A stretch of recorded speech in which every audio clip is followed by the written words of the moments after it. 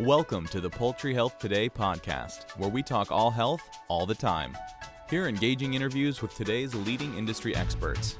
Hosted by Poultry Health Today editors, podcast episodes highlight the latest ideas, insights, and advice to improve poultry health, welfare, performance, and food safety.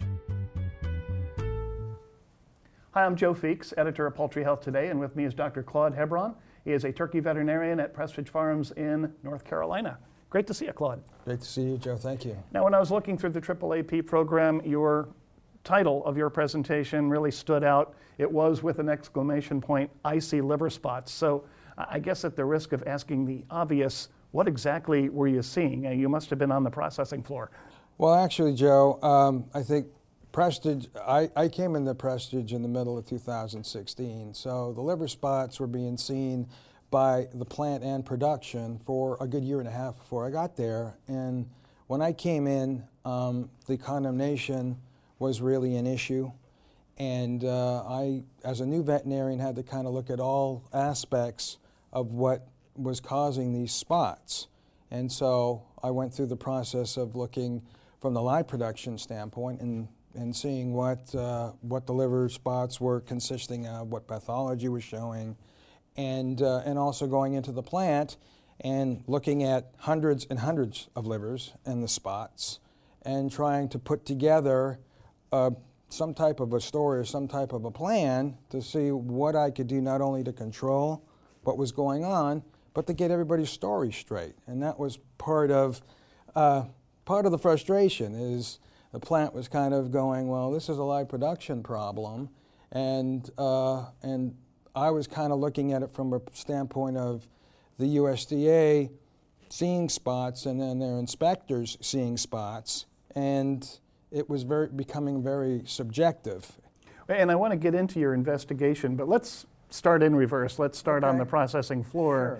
Sure. Tell me more about liver spots. I realize that they can cause condemnations. What is USDA's concern about liver spots in turkeys? So the USDA's primary responsibility, of course, is food safety and flock health. So if the spots are primarily just on the livers, like if it was a bacteria granuloma type issue, then it's really an easy call to make.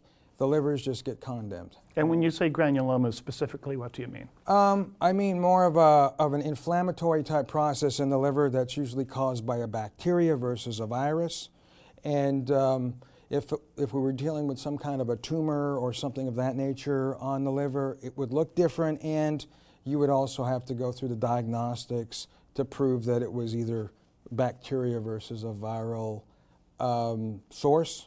And this would lead to the condemnation of the whole carcass? Right, exactly. So, and part of the issue is that when we're dealing with a viral flock health issue, the USDA takes a different role in that, because it could be the whole bird versus just the localized liver. As if you have a bacterial granuloma type issue, then we know that that's localized. But if you're dealing with something like not even a leukosis, but any kind of a tumor type situation, then the USDA, and it's subjective, they can kind of make a call where, well, we need to see if the inspectors are starting to see spots, then we need to slow the line down so they can make sure to define it. And then at that point in time, if they feel other things need to be condemned, subjectively, they can make that call, because this is a flock health problem and not a localized issue.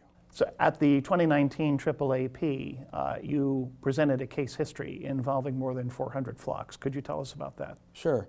So the 400 flocks were over a three-year period, and how each flock was determined to be positive is primarily what plant management did in the plant by determining. The USDA would determine if they're starting to see spots, and then we would take 100 random livers off the line and have somebody look at them and count spots on the livers.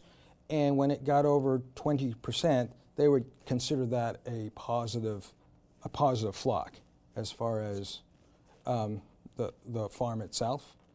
And so that was really the only way that we could positively identify it because we weren't really finding the spots out in the field because we were seeing a lot of worms, especially in guts and everything else while we were posting birds out in the field. And then in the plant as well, when we'd see livers with spots on it, we'd cut open the guts, and there'd be some worms in there too. So again, that was my first inclination that we might have been dealing with an ascarid issue. You know, we were using a lot of the same dewormer for a long time, and I think there was a little bit of a resistance issue going on. And part of some of the things that we were doing to try and figure out if it was just a worm issue was to clean out houses regularly, change our deworming program, but we were still seeing liver spots. And I think that the reason that was happening is because a lot of times if there's an infestation of ascarid eggs, they're always on the either on the surface or a little bit under the surface. So if you're cleaning out, you're actually just kind of opening up making it a little bit worse as far as infection because the eggs could be in the environment, and even when you're putting litter back in or cleaning the floors down, the eggs might still be in the house, and you can't really get rid of the eggs unless you burn them because yeah, it's 165 degrees, and that's kind of when you can get rid of eggs, so they're very resilient. And so, you know, that was frustrating as well because you're spending all this money and everything else trying to control the disease that you think, you know, as far as being management proactive and is doing that part, and not seeing the results after spending all that money. But then we were kind of learning a little bit more about some of the deworming protocols that we were using, and also spending time in the plant kind of looking at the spots over and over and seeing that, and going to other plants too, because I went to some other plants to see if they had spots on the livers, and lo and behold, they did.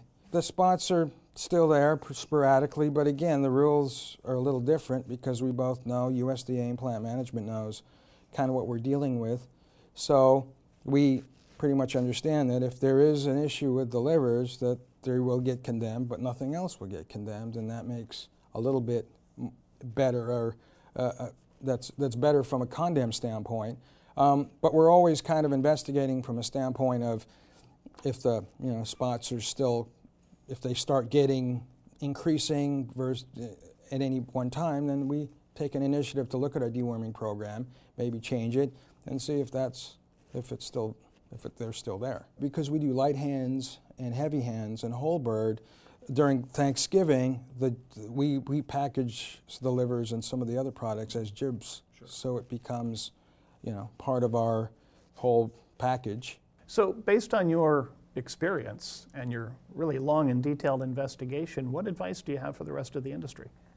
Well, the first thing that I can suggest is if there is any kind of an issue, especially with condemnation initially, everybody really should sit down at the table and figure out exactly what everybody is kind of thinking is going on, and to really have a regular, constant communication with the powers that are involved so that you kind of know what's going on, and you might even, be able to find the solution a lot sooner than you think just by the aspect of communicating.